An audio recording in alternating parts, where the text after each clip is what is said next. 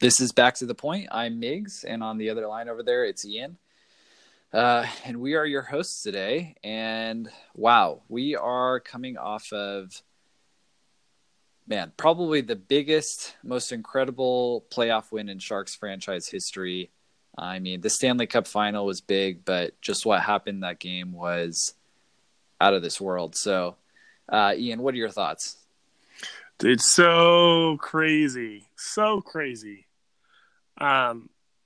Yeah, honestly, the most insane game I've ever watched of hockey. Really fun that the Sharks could be involved in it, and especially on the winning end. Personally, Timo was like a man on a mission. He was like an unstoppable bull. He had so many scoring chances. He just didn't actually put one away. But if he had scored, I don't think I could have been any happier. That's literally the only thing that I wish would have happened that didn't happen. That would have been the cherry on top, right? Yeah, but after 4 goals, I don't really care anymore. Yeah. That was just so many emotions wrapped up in a bag. And I don't even know where to start about this game. I mean, there was so much that happened, so many lows, so many highs. And to be honest, I didn't even see the whole game. I tuned in with 12 minutes left in the third. Pretty much that's all I needed, Yeah. right? For pretty much 90% of the drama of that game, I suppose. Yeah, that's crazy. I guess let's just start with just what this series win means for the Sharks. And you kind of alluded to it already, but for the Sharks to kind of come out on top and to have something like this happen for them, I think back to 2011. That was pretty much the first year that I was really into hockey, and that comeback from 4 goals against the Kings was pretty incredible. But they did that over a longer span of time, not 4 power play goals in 4 minutes. So this was remarkable. And I know there's a lot of controversy about this, and we'll get to that later. But that's something that I tweeted about at the end of the game, that the heart that the team showed, I think, I know that's a term that maybe people will frown upon, but I'm going to say it. I don't think people are frowning upon it anymore. Yeah, I mean, I think it was how else could you describe that? That's just like force of will and heart to determination. Play, whatever you want to say. Pull it out of your gut or something. To come back and do that. And what that means, like, for the franchise potentially being on a tipping point over a cliff of the ramifications of losing that series, to do that is huge. So just from a big picture, what does this mean for the franchise and the Sharks actually getting one after all the terrible losses they've had in the past? Yeah. That's sweet. Now the most historic thing closely associated with the Sharks in recent history is not the reverse sweep. Yes. It's now the most historic game of all time. Right. Yay! Right. And no, honestly, you say that, but this, I don't how think many I'm times really has something like this happened in the 100-year history of the NHL? Yeah. For a team to do this and to not only come back from a 3-1 deficit in a series, but in the game 7, game 6 to score shorthanded in double OT after an amazing performance by your goaltender, and then in game 7 to just totally take advantage of a call and turn a game upside down on its head. It's crazy. It's baffling as far as hockey goes. It's crazy what happened. Yeah, I mean, I think it all starts, honestly, in game 2. Like, game 1 came out, the Sharks played well, the Sharks ended up winning. Vegas, a lot of people predicted a 7-game series, and I think this series definitely delivered, just not in the ways really people expected. Honestly, this whole series can be categorized by, I'm going to say, Vegas collapse, because the Sharks came out in game 1 and, we had a good game, good win, hard fought, good job.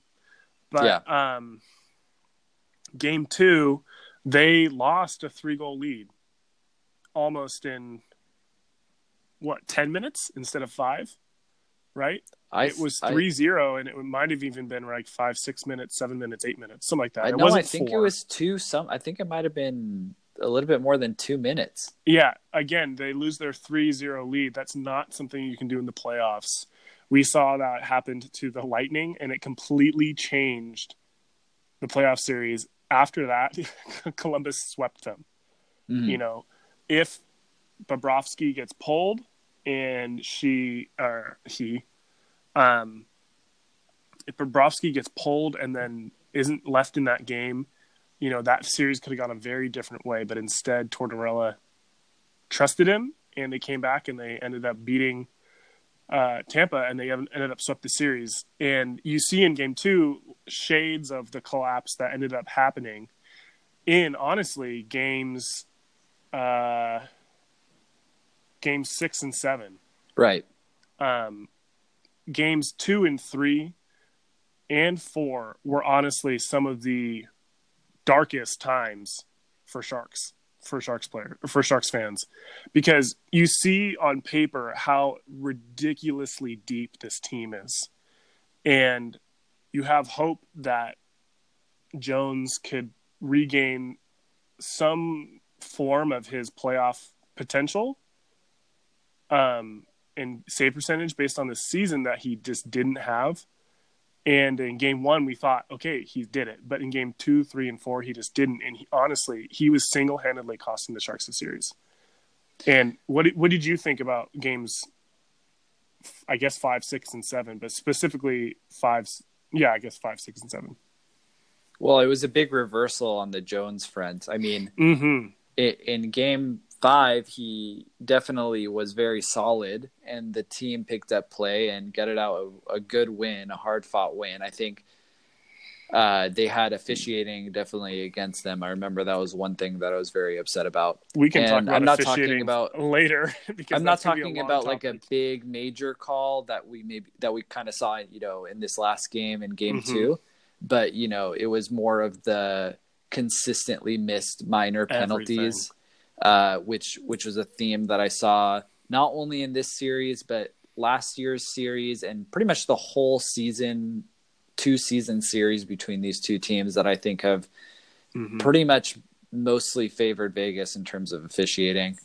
I'm not even that hesitant to say that, just because it's something I've noticed. Honestly, if you were to look at the games, it's not even a conspiracy anymore.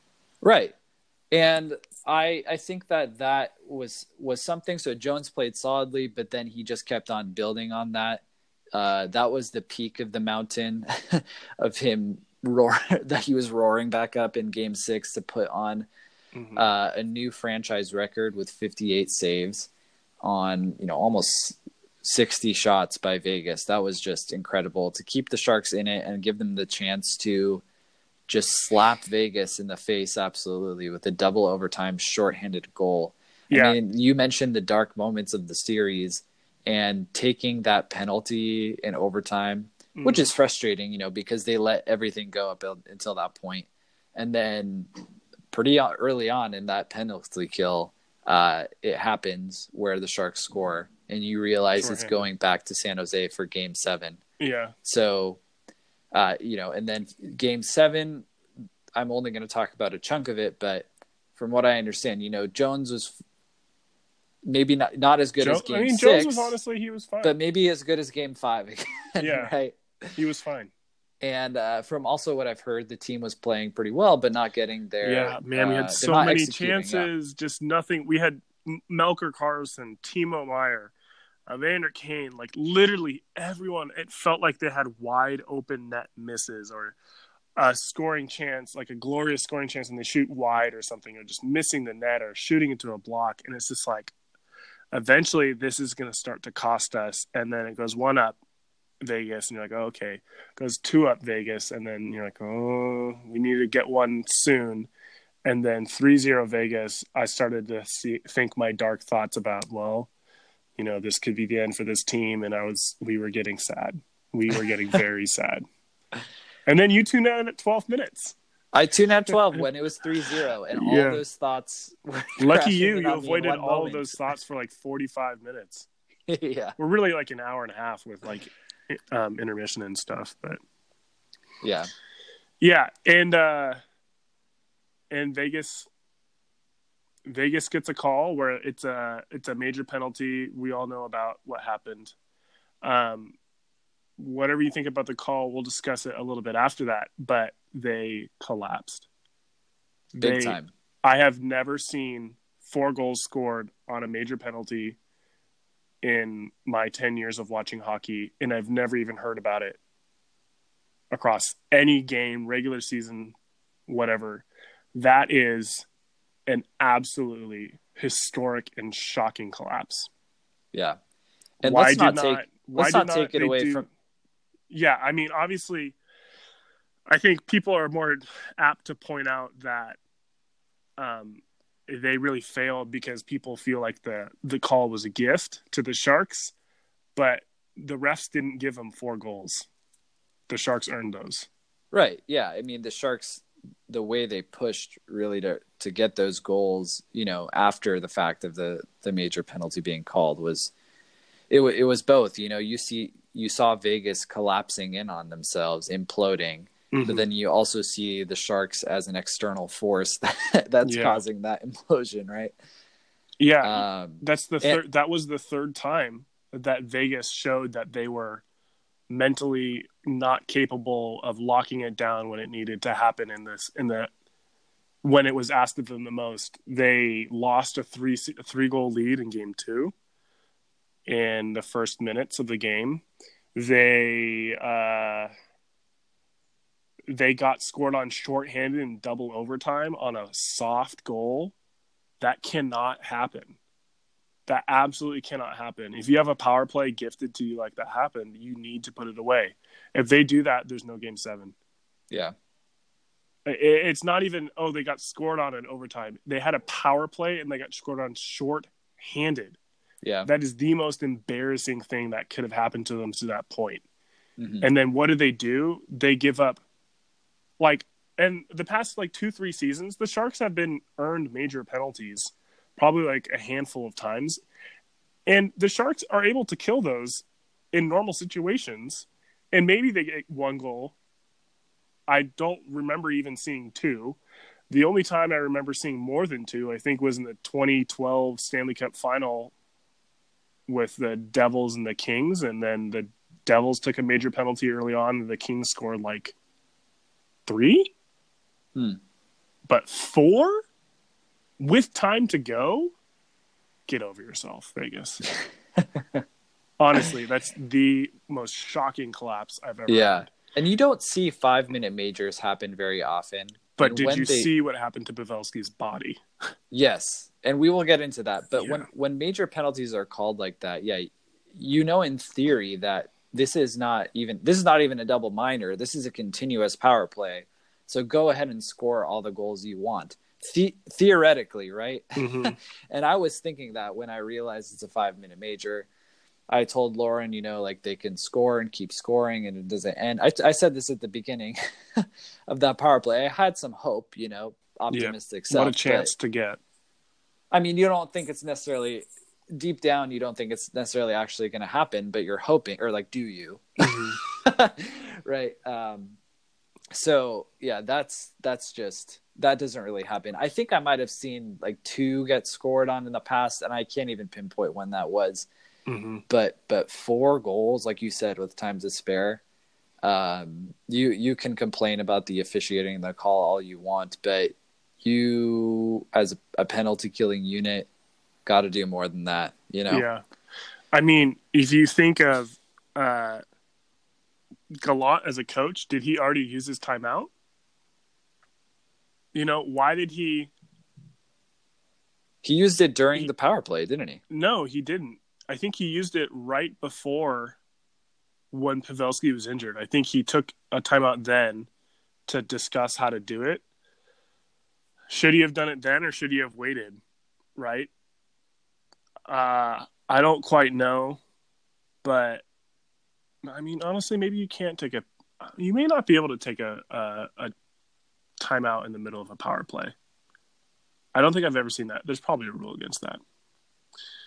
Yeah. I don't remember. My mind was just in such a fuzz in those 4 or 5 minutes that I remember there was some sort of timeout by Vegas, but I don't remember when it was, after which goal, before which I was don't know. while he was on the ice because someone from the stands threw some debris on the ice, and then that kind of paused before the power play to stop to pick it up, and then I think he took his timeout after that to kind of prepare them for it, and they honestly weren't prepared. The Sharks had good movement. They had good looks on the power play all game long. They just didn't get anything in, and then it started to break right for them. And then honestly, they started to crumble. If you look on the fourth goal by LeBanc, Fleury is overplaying to his glove side, the near post from the angle LeBanc is coming in from. He's honestly overplaying that angle by about 1.5 feet. Yeah. And LeBanc and then there's 2 screens in the middle of them between him and like Timo's right in front of the net, and there's another player trying to get Timo. And LeBanc has the whole left side of the net to shoot at, and he didn't even really have to do much other than just fire at that side. He didn't have to pick a corner or anything because Fleury was so out of position. Okay, great. Vegas then ties it. Great, good job. You've tied it.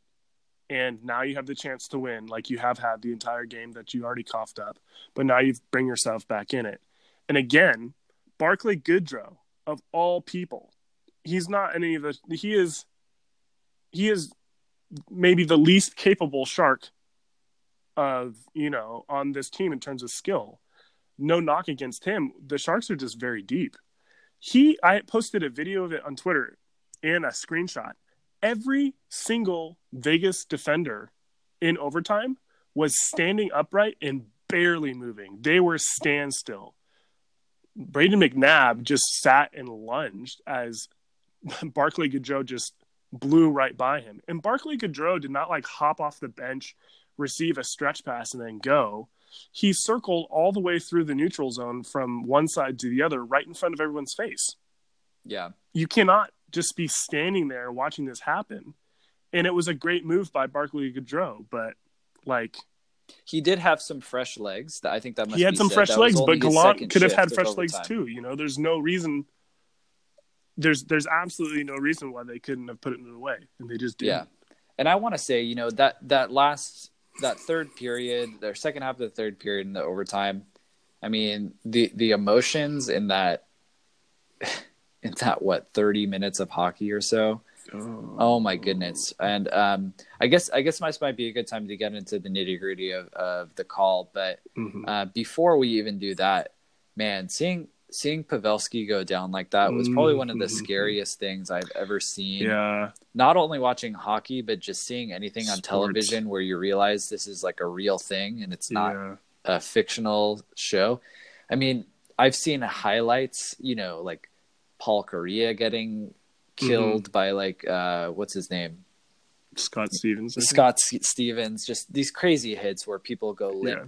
But I mean, seeing it live and just seeing that he was bleeding right away, that was so scary. Also, and bleeding from his top of his head. There was no plastic his face guard didn't cut him on the chin or something like that. It was up near his top of his skull, and it was just pouring through the vents to have airflow. For that much blood to come out through the vents was crazy, and that was so scary. I think a lot of people can resonate with the fact that in that moment you honestly don't really care about the result of the hockey game. You just realize that there's a human being there in such a vulnerable position, and that just was incredibly frightening. And man, I hated that. And so that was very emotional. Like when you see stuff like that, it kind of makes you want to cry in a way. Yeah. It's really scary. Yeah. You were saying, after the game when the Sharks have won and everyone's celebrating. And then I was thinking oh man, all these people are going to go back to their loved ones and they're going to be celebrating and it's going to be so sweet. And then I thought, Pavelski is going to go back to his wife and his kids, and Dad's not going to be okay. And that is sad. And that made me like really sad. And I was like, oh, because like the Sharks show Nate Pavelski like all the time, you know, and it's just like, oh man, like watching that, and you know, they're there in person watching the game. It was in San Jose.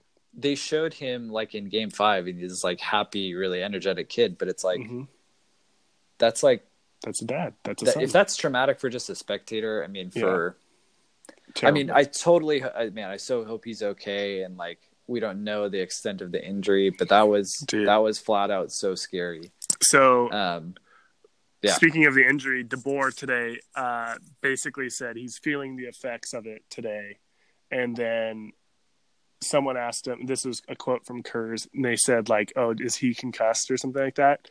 And he said, you heard what I said. I think you can put 2 and 2 together. So Pavelski is concussed. You saw him sitting on the ice, his eyes, couple of the shots, you can see the blood pooling, you can see him limp, and you can see his eyes rolled back to his head, or rolling back, and you saw him go limp. You saw him not move at all when anyone started to assist him. He lost consciousness for sure, bleeding profusely, and he's not okay. He should be done for a long time.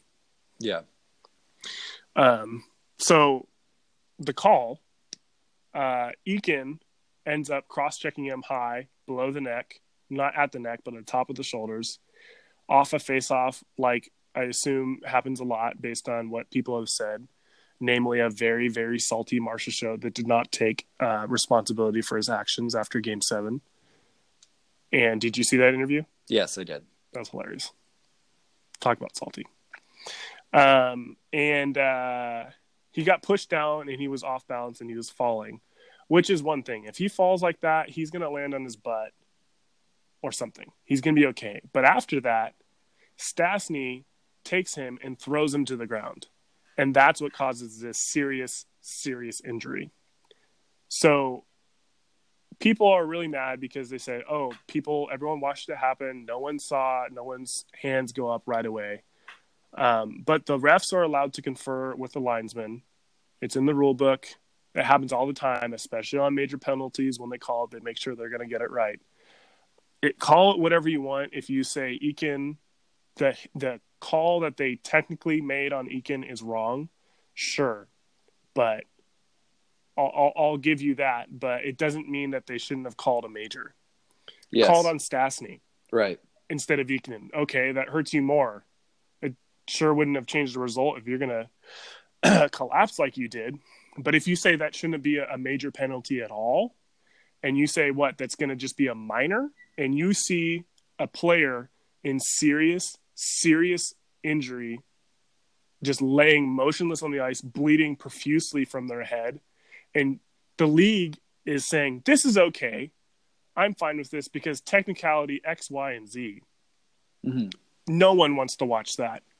I don't want to watch a league where the refs are so constrained by the rule book that they have to call X, Y, and Z to get it right exactly, that you have a player in serious, serious injury, like everyone across the world, or not across the world, maybe, but, you know, across the U.S. watching this game on national television is seeing someone and they're having dark thoughts. Is he okay? Is he going to be the same? Did he hurt his neck? Why is he motionless? Is he paralyzed? Is he bleeding? Did he crack his skull open? And then you're saying, oh, you know what? That's technically a 2-minute cross-checking minor. And people are saying, like, oh, you shouldn't take injuries into account when calling penalties. Excuse me, what's a double minor penalty? Yeah. Did you draw blood? All this is just ludicrous. Mm-hmm. I understand that people are mad about the technicality of like, oh, well, Eakin shouldn't have got called for what he did. Great. Throw out Stastny. It's the same call. Yeah. I heard somebody, or when I was browsing through Twitter, someone said that the refs maybe have got the particulars wrong of that call, but the ultimate decision was correct. And I think you explained it in a great way. And one thing that I want to add in regard to, calling a major penalty or game misconduct or something like that, headshots have been in focus a lot these last couple of years as player safety has supposedly been cracking down on plays like that very poorly, might I add, with their inconsistency. I know, in name only. But I'm of the opinion and I talked about this with my wife yesterday, but headshots generally, if they happen, even kind of with incidental contact when there wasn't intent, that should generally lead to a suspension. And you know why? Because like you said, you don't want stuff like that happening in this game where people can get seriously injured with life consequences because that's just let go. So the suspension on Erik Karlsson earlier in the season, you can argue that was kind of incidental. He didn't really mean to go for it, but he still made contact to the head. Same thing with Joe Thornton. It wasn't the most vicious type of headshot, but he hit him in the head. And should he have been suspended? Yes. Those are two Sharks players who 100%. Should have been suspended. And all headshots, unless it's like completely accidental where you're like facing away and you are like going for something and they have no idea of what's around them and somehow somebody gets hit in the head, like, okay, I understand that. But that's not how it is pretty much 90% of the time, right? Mm-hmm. Those should be suspended as a statement, as a sign that this is not okay, this is dangerous, this is for people's safety, right? When you look at this play, so that's my mindset on headshots and why and how they should be treated. That's a major thing, a major penalty or a suspension, a big consequence as a result of those plays. Now, that's headshots. But why shouldn't the same attitude be applied to other actions in the game? Now, when I look at this penalty by Eakin, people are going to say, you know, Gallant was saying the ref said he cross-checked him in the face. The refs maybe didn't see it, right? But they did see that he was majorly injured, as you said. Based on a cross-check. Did they get the actual target location correct? No, and we all know that. Right. So the thing is, there was an action taken by a player that if was not taken, that if he did not act or play or go for a hit in a certain way, may not have led to this injury. But because he did this, somebody was seriously hurt, right? Mm-hmm. Mm-hmm. So if I play with my stick up high in the air and I poke somebody's eye out, did I mean to do that? No, but was I playing carelessly with my stick and not having it down where it should be and somebody got hurt? Yes, that should be a major thing. Somebody was injured. Was I uncareful with my feet and took this guy's legs out and he fell and smacked his head and had a terrible concussion? Yes, you weren't playing careful enough with your awareness, right? That one's a little bit more rough because like stuff happens. But the point I'm trying to make is if you take a deliberate action that leads to an injury so severe, there should be consequences. And by that logic, similar like what I was saying, there should be consequences, severe consequences for severe things that happen, right? So that's my view on this Eakin. Yeah, the particulars are wrong. How many times do we see slashing get called when it's hooking or like tripping get called when it's interference? That happens all the time for minor penalties. Was the intent of was it actually a penalty? Yes. They probably get that wrong a lot of the time throughout the season. Did he hit him in the face or high stick him? No. Did he cross check him? Yes. I don't even remember what it was called at. But was somebody seriously injured because he did something that led to that injury and his teammate? Yes. Call it on whoever. But yes, that should be a major penalty by this idea of keeping people safe and punishing actions that are dangerous. Exactly. And you make a great point. Did he do something? Yes. But he did something illegal by the rules too. Yes. And if you want to say, oh, this happens 1,000 times out of whatever, great. Don't call it 1,000 times out of whatever. But the one time when it ends in a serious injury, you have to call it. Yeah. People don't want to watch a sport where people are getting seriously injured, affected. We hope not for, future down the road for him. But he got a serious head injury. He's bleeding from his head, whether or not he's, has a serious concussion and that's going to affect him down the road. He ended up with an injury that prevented him from playing the rest of the Game 7, and he couldn't even leave on his own power. He did not have his wits about him. He couldn't even sit up on his own. And this is Pavelski we're talking about, who's someone who will do whatever it takes. So if you want to say Eakin shouldn't have got the penalty, great. Go ahead and call Stastny. But if you're saying, well, by the letter of the law, blah, blah, blah, This is why the rules are not automated by a robot. These are why the rules are given up to human interpretation. Because if you sit there and you say, so you imagine this conference, we know the controversy has happened right now. And part of this is because the national media did not pay attention to the series at all, and then injected themselves in Game 7 for this call, but missed the entire reffing situation all the way up until this point that gives us this situation where in every single game there were crazy calls missed. There was the overturned goal that should have counted by Couture, and then they penalized us with a precedent that's like literally never happened before, and then we get a goal against. Like, okay, cool. That's one that maybe you feel that shouldn't happen. Okay, I agree that maybe Eakin shouldn't be penalized, but should have Stastny? Yes. So in reality, the effect is the same. So I don't care. But okay, that doesn't even mean the tables are even based on whatever, on the calls that have happened throughout the season or the series. But people are stopping watching the NFL because they say, we know what happens to brains after all of this intense contact over and over and over. People end up with CT, and I don't want to watch a sport where people are slowly killing themselves. Yeah. You know, we don't want to watch a sport where, let's say this happens. Pavelski goes down, Eakin does high stick him, or cross check him. Stastny does cross check him in the air to the ground like he did. And then you see Pavelski lying on the ice, bleeding, not moving, concussed, blacked out. And then the refs don't do anything. Yeah. What's the reaction? It's the same reaction the other way. How can you not call this? How can you let that happen? This is not an accident. This was a penalty that was taken that resulted in an unfortunate injury, but it was still an illegal action that caused this. Yeah. And all the national media sitting there, all these ex-players, all these whatever GMs and stuff talking about what I think, what they think. These are also the people that are yelling at the Carolina Hurricanes from having fun celebrations and are saying, oh, I don't want to do this guy because I don't want to address this guy in playoff games because he's European. That's literally what Brian Burke was saying yesterday at Hockey Central at noon. The collective fan base just moans. No one wants to hear that. We don't care about what your opinion is for 90% of the things you say. I don't care what your opinion about this is because I'm the watching fan. You're just someone who sits there and is paid to commentate.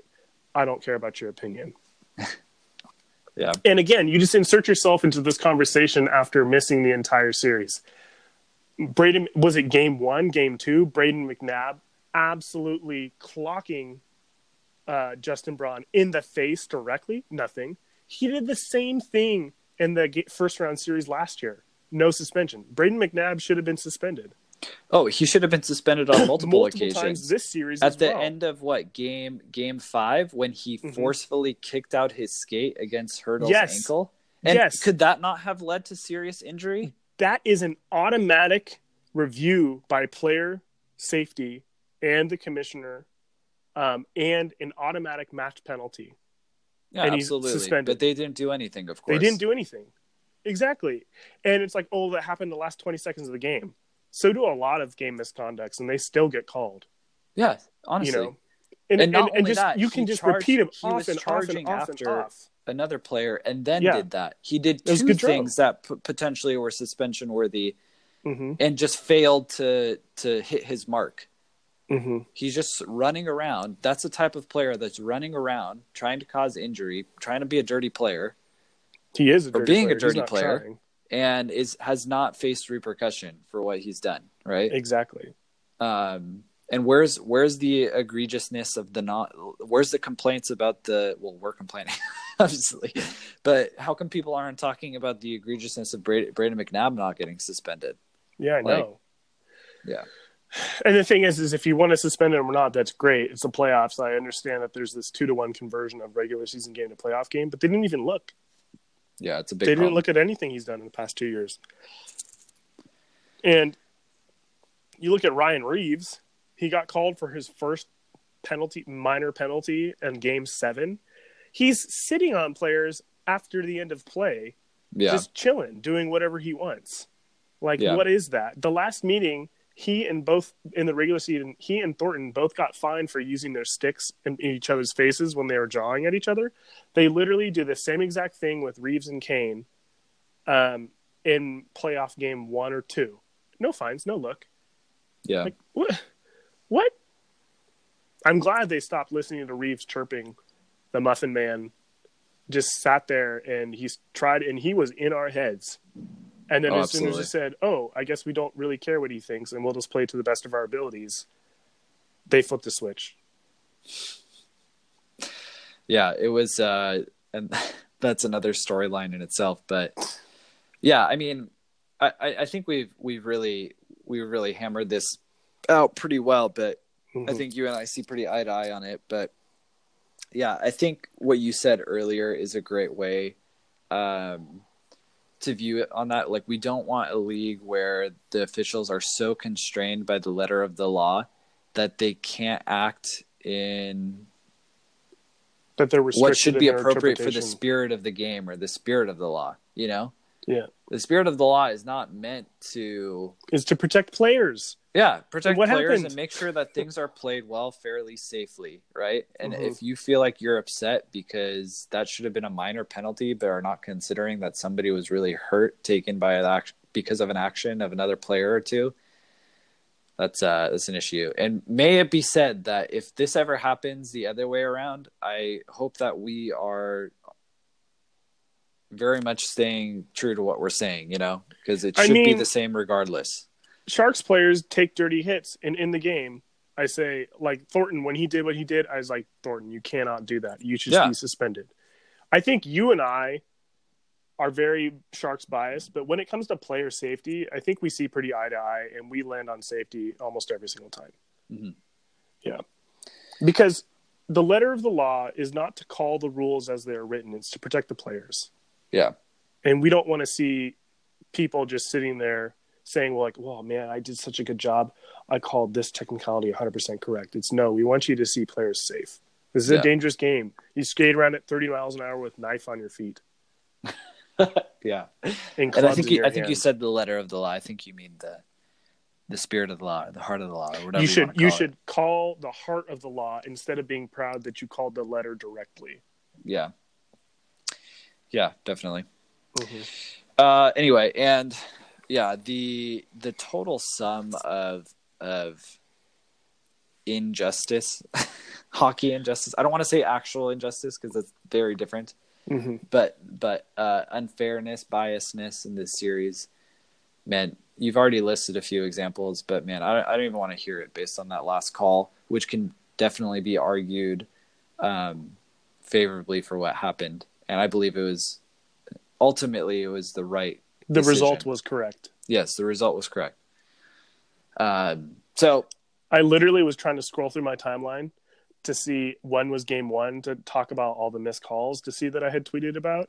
And it took me like 5 minutes to get there because there were so many. Yeah. Yeah. But I'll say, looking forward to this next series, unless you have anything to say, I've been talking a lot.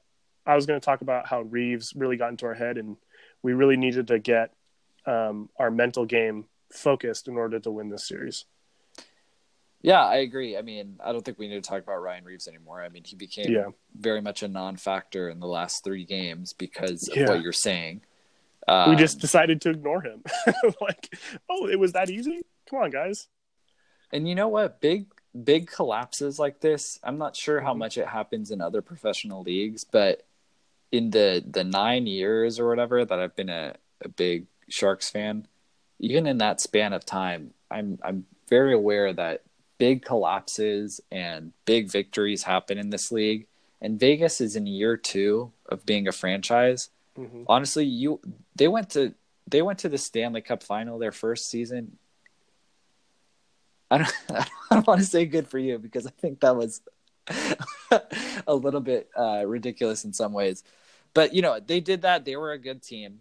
And now they had something infamous, like notoriously terrible happen to them in their second season. But you know what? That's the NHL and that's hockey. And pretty much every other team in the league has had something terrible happen. Numerous things. Yeah. So it's like you need to. It's really tough for you now, but realize that you were not robbed. Ultimately, when you look at the big picture about you this, failed yourself and join the club. Yeah, join the club of everybody being a failure, and Except you're gonna for have to one. move on, right? Yeah, everyone's a failure every year except for one team. Yeah. And the thing is, too, is like just because they had a call that they don't agree with not go their way, like, and the thing is like you listen to the Marsha Show ESPN video interview from Greg Wyshynski after the game where he was in the scrum and he just starts lousing F-bombs around. Lousing's not the right word. I don't mean to say that. Loosing F-bombs on around about what a terrible call, greatly saying, hope he's okay, hope Pavelski's okay, but you can't call that. That happens all the time, every single face-off, blah, blah, blah. But they don't say that. They say Eakin, Eakin should not have been called for it. But Stastny should have. Stastny was the one who threw him into the ice. But everyone's focusing on, Eakin's cross-check was whatever, and he bumped into. No, he didn't bump into. Stastny threw him down headfirst into the ice. Right? And GM George McPhee or whatever leaked to the media today that the NHL called them and apologized for getting the call wrong. And he said that instead of having the, players really accept the faults of their actions and the coach accept the fault of his actions and ownership of having lost the game and lost the series, not being able to close it out three games in a row and epically failing in the past game 6 and game 7. But he leaked to the media that the NHL called him and apologized. It's like, great. Maybe they got the technicality wrong. You still failed yourself. The refs did not give you 4 games. And I think you kind of talk about how they excelled in their first year. And a lot of people don't like them. And it kind of just comes off of I don't want to get sidetracked. But basically, they haven't dealt with adversity well. That first season, they barely had any adversity at all. This season, they've had some, and they haven't dealt with it well the whole season. So, and especially in the playoffs, they showed that they really need to work on that. So I hope they don't improve, and they continue to struggle with that for a long time. But I say all that to say... There's the bitterness, yeah. Yeah, but what got me on that topic was you said, and a lot of people have said, oh, it happened to you now, so like it was your turn and that makes it right. It's like that in itself doesn't make it right. They still feel that they had an injustice. Correct. Eakin was not the right call. Stastny should have been the right call. But just because it happened to you doesn't make it right. Now they have their first thing of adversity so they can understand what it's like. But it doesn't make it right. Yeah, I mean, it's not like, oh, you were due for this in your second year. It's definitely not that situation. I mean, if you're in the league long enough, it's going to happen. It's just the fact that this stuff happens. It happens, but they're dealing with it so poorly. Yeah. I haven't heard anyone from their own team say it was on them for giving 4 goals and then blowing game 6 and then blowing the overtime. Yeah. I mean, I can think back.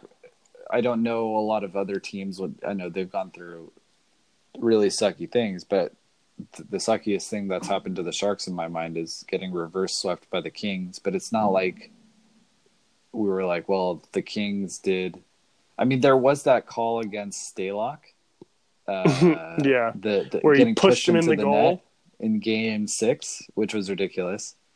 But it's not like I was so hung up on that for forever. I mean, the Sharks had opportunities to win, right?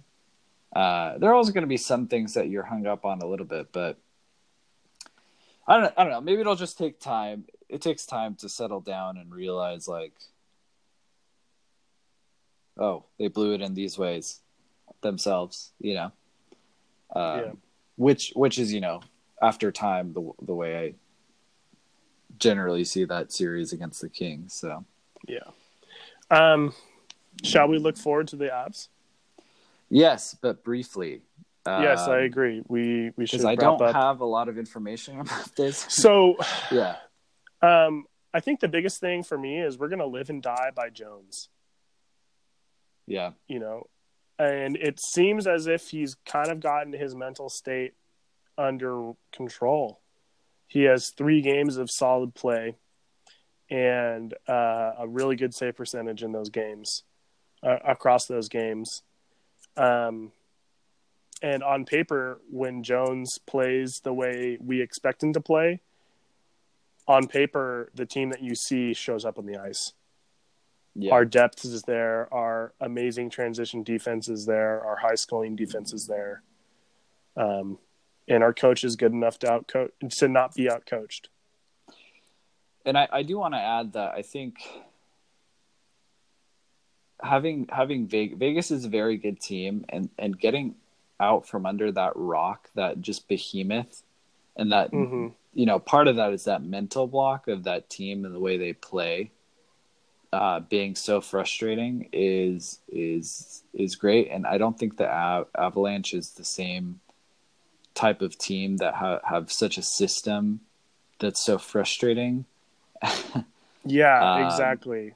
And I don't fear that. Like, I feel like, the Avalanche could just like outplay us and win, but I don't feel like it'll be stifling, like pulling teeth trying to get something going against this team. Yeah, I agree. That will, like, I wouldn't say that Vegas necessarily always stifled the Sharks, but it was kind of like they just got their, when they were on their game, it like kept the Sharks from really going. It was really a big struggle. Yeah. Maybe the series will be a little bit more open in the Sharks being able to play their game. And like you said, if Jones is on his game and playing well, that can feed into the energy of the D and the offense and letting the rest of the system play itself out as it should. Yeah, I agree. I think there was definitely a huge mental component going on for the Sharks. Whatever it is, the Sharks do not play Sharks hockey when we play Vegas.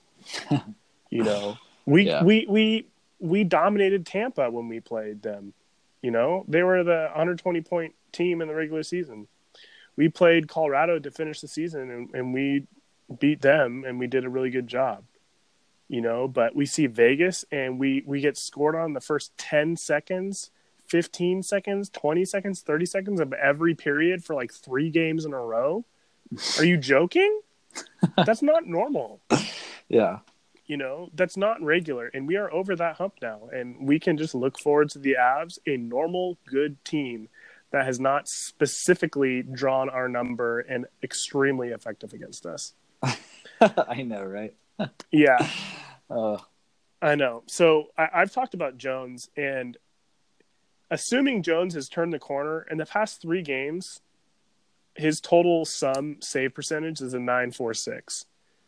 And Philip Grubauer is an extremely hot goalie, and his past 2 games over that same time span is a 9.55 save percentage. Wow.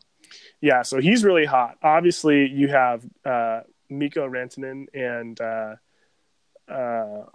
Nathan McKinnon, who are like both like 100-point scorers essentially, or at least both 90-plus point scorers. They're going to drive the team. That line of them plus Gabriel Landeskog, that's all they have. They did get some help from the depth players in the first round, but we know that that's driving the team. Yeah. And their defensive depth is really just non-existent. That's the thing. I think we can take advantage of their defense. The only thing I'm really worried about, and this is not anything solid, but I remember back in 2016 going into the Stanley Cup final, we were talking about how, Pittsburgh's D is not, they didn't have the names that were too great, but they played great defensive hockey against us in that series. So, and I think in this first round, it seems like Colorado had some good team defensive play to really shut down Calgary. Well, so I'm worried that, they don't have that depth and that numbers, but they just have like players that are playing well together and doing things right in their system. So, but you know that it's a two-way street. The Sharks can overcome that. It's another series. Teams are going to maybe play to another level. Mm-hmm.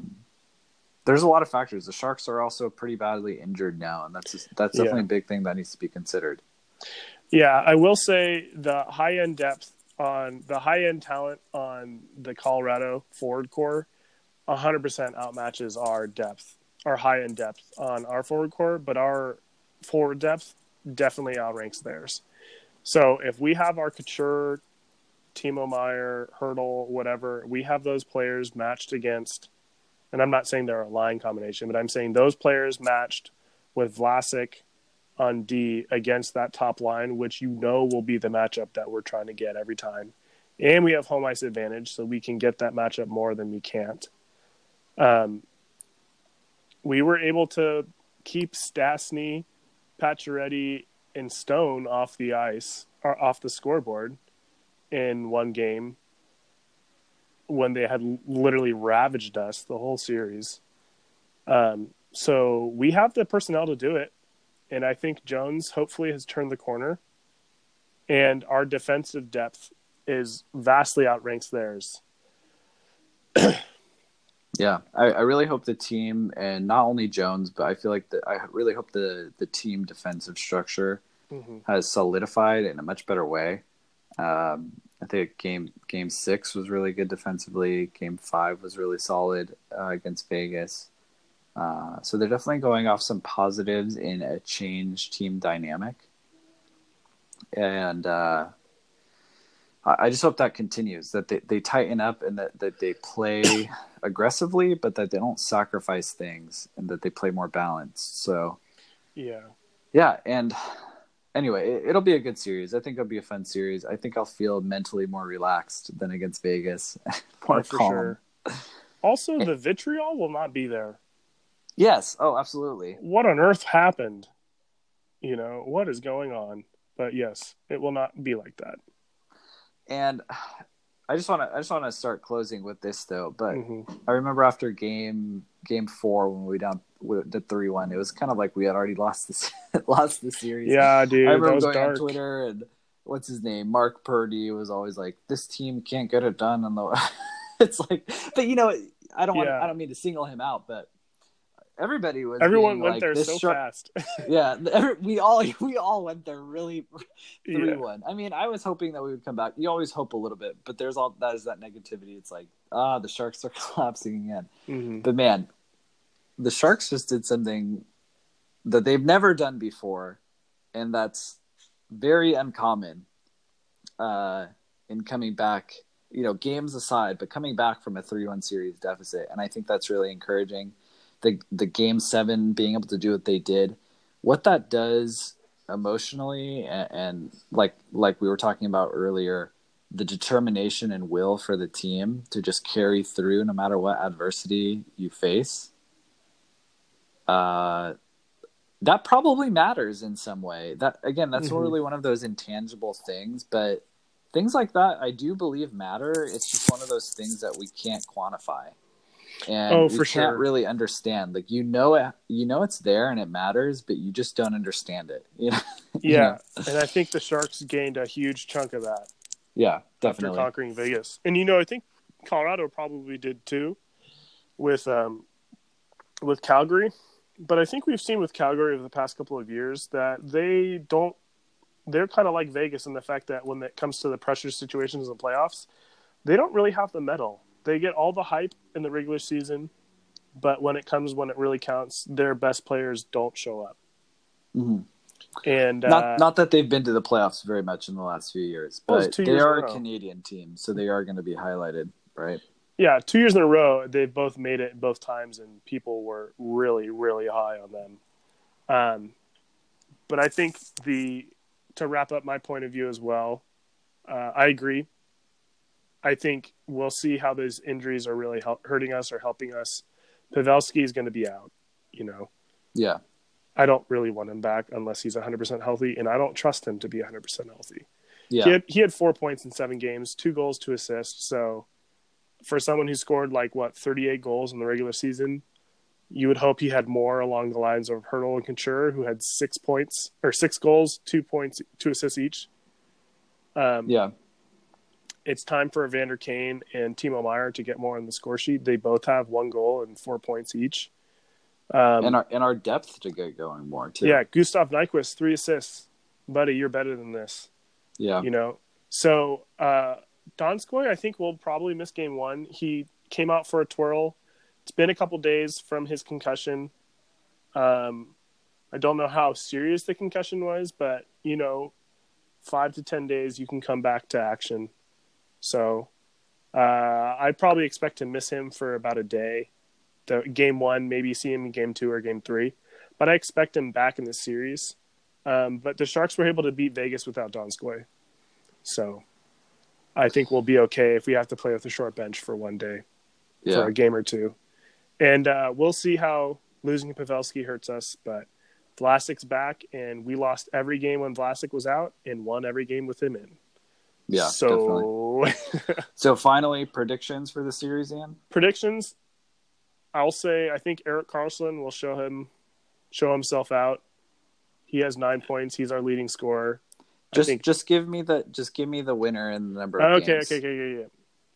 Yeah, I think on paper and the depth of talent throughout the entire lineup will overmatch the arguably better goaltender in Grubauer and the high top-end talent of their team. I could see it going 6 Sharks, but I'm a hope for 5 Sharks. Yeah, no matter what, I'm going to say Sharks will win. I'm going to say Sharks in 6. Yeah, I think maybe the rest of Colorado could bite us in the first game or two. Yeah, I can see that. After coming over such an emotional Game 7. Yeah. Well, let's hope for the best for the Sharks. Let's hope for a safe series. Yes, can we not lose someone every game? Yeah. Health, please. Health. Yeah. But honestly, on both sides, that was just that was exciting, but still, to have that happen to somebody at the end is scary. Yeah. And you know what? Let's hope for a well-ref series. Colorado, my gosh, please. All the refs involved in the Vegas San Jose series and the Toronto Maple Leaf series, which what I followed was also basically just as bad. Yeah. None of them are moving forward in the playoffs. And Colorado and Calgary apparently was reffed like a regular season game. So, calling a lot of stuff. So, hopefully that comes through and we get safe games. Definitely. All right. Well, go Sharks. Go Sharks. Round 2 starts tomorrow, and it'll be exciting. But it's time to rest, and I'm going to go on vacation. Enjoy your vacation. Thank you. All right. Go Sharks. Go Sharks.